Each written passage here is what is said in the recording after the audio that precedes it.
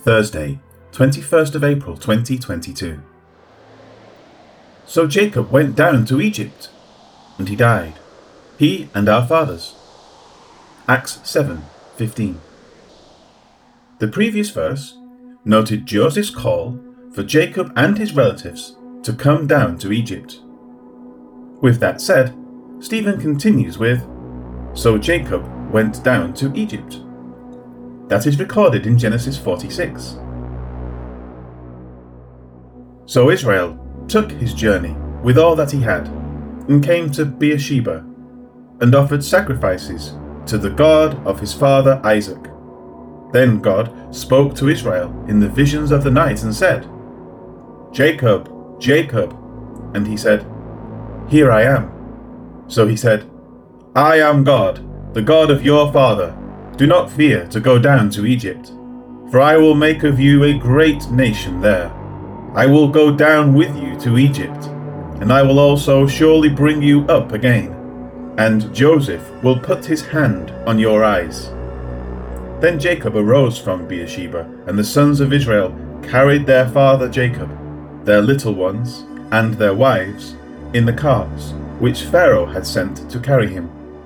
So they took their livestock and their goods, which they had acquired in the land of Canaan, and went to Egypt, Jacob and all his descendants with him, his sons and his sons' sons, his daughters and his sons' daughters, and all his descendants he brought with him to Egypt. Genesis 46, verses 1 to 7. Stephen's words skip over a lot of the Genesis narrative by next stating, and he died. It is a simple statement of fact. Stephen's main words are focused on several points.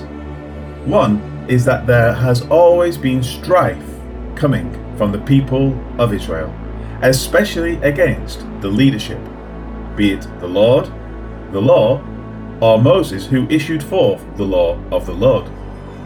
The other is that God's revelation of himself is not confined to either the temple or the land of Israel, but that a great deal of what is recorded came outside of the land. The Lord is the God of the whole world. His word and his authority stretch out beyond mere physical borders. As the life of Jacob in Egypt has nothing to add to these concepts that Stephen is developing, he simply cites the fact that he went to Egypt. From there, he continues by saying, he and our fathers. Again, it is a simple statement of fact to close the point he had made concerning the patriarch's time in Egypt. Who he is referring to here should be questioned. Is this referring to Jacob or Joseph? The previous verse says that Joseph sent and called Jacob and his relatives down to Egypt. It then said, so Jacob went down to Egypt.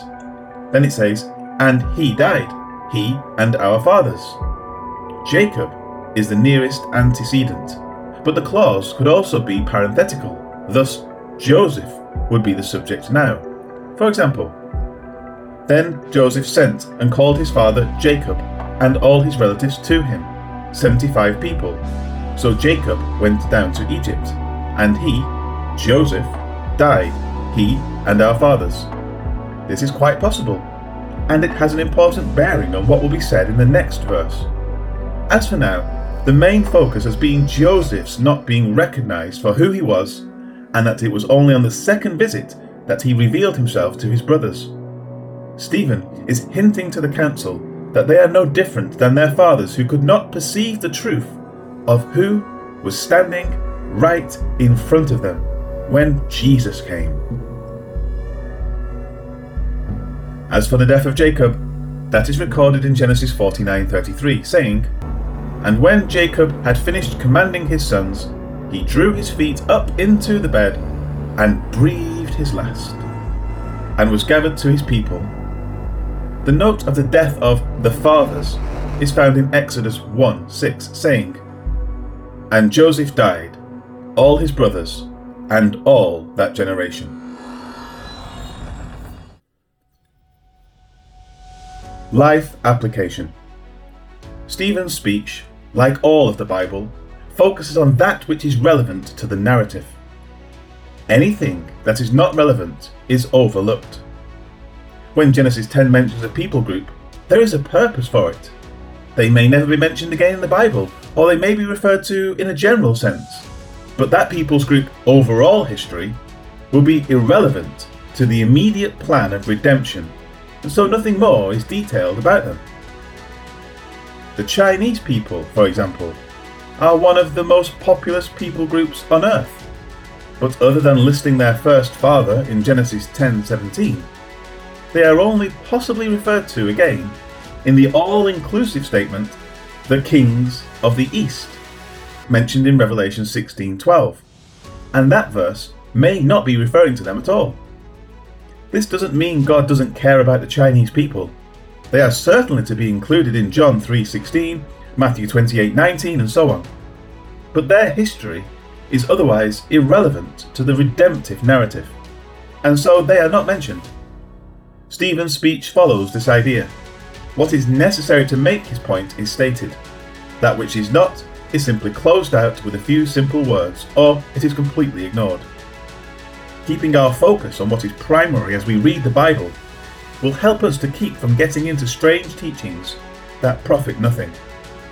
For example, the Bible is not about the redemption of angels, and yet there are teachers that spend an inordinate amount of time dealing with exactly that subject. In the process, and certainly because of their skewed focus, they make wild speculation and come to incorrect conclusions about what God is doing. Keep the main narrative in mind. Focus on what God is revealing. In doing this, a lot of time that may be wasted will instead be productive. Above all, keep asking, how does this point to Jesus? God is revealing himself in Christ for the reconciliation of the world. Keep that in mind as you read this treasure. Yes, Lord God, it is so wonderful to contemplate your word and to think about what you are telling us in it. Help us to keep our focus in line with what you want us to see. Help us to understand the glory of what you are doing in the stream of human existence to bring us back to yourself. Amen.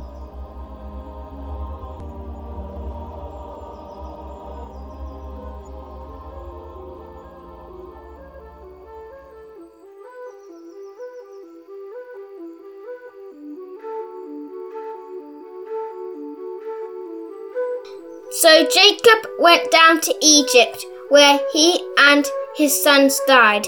Acts 7, verse 15.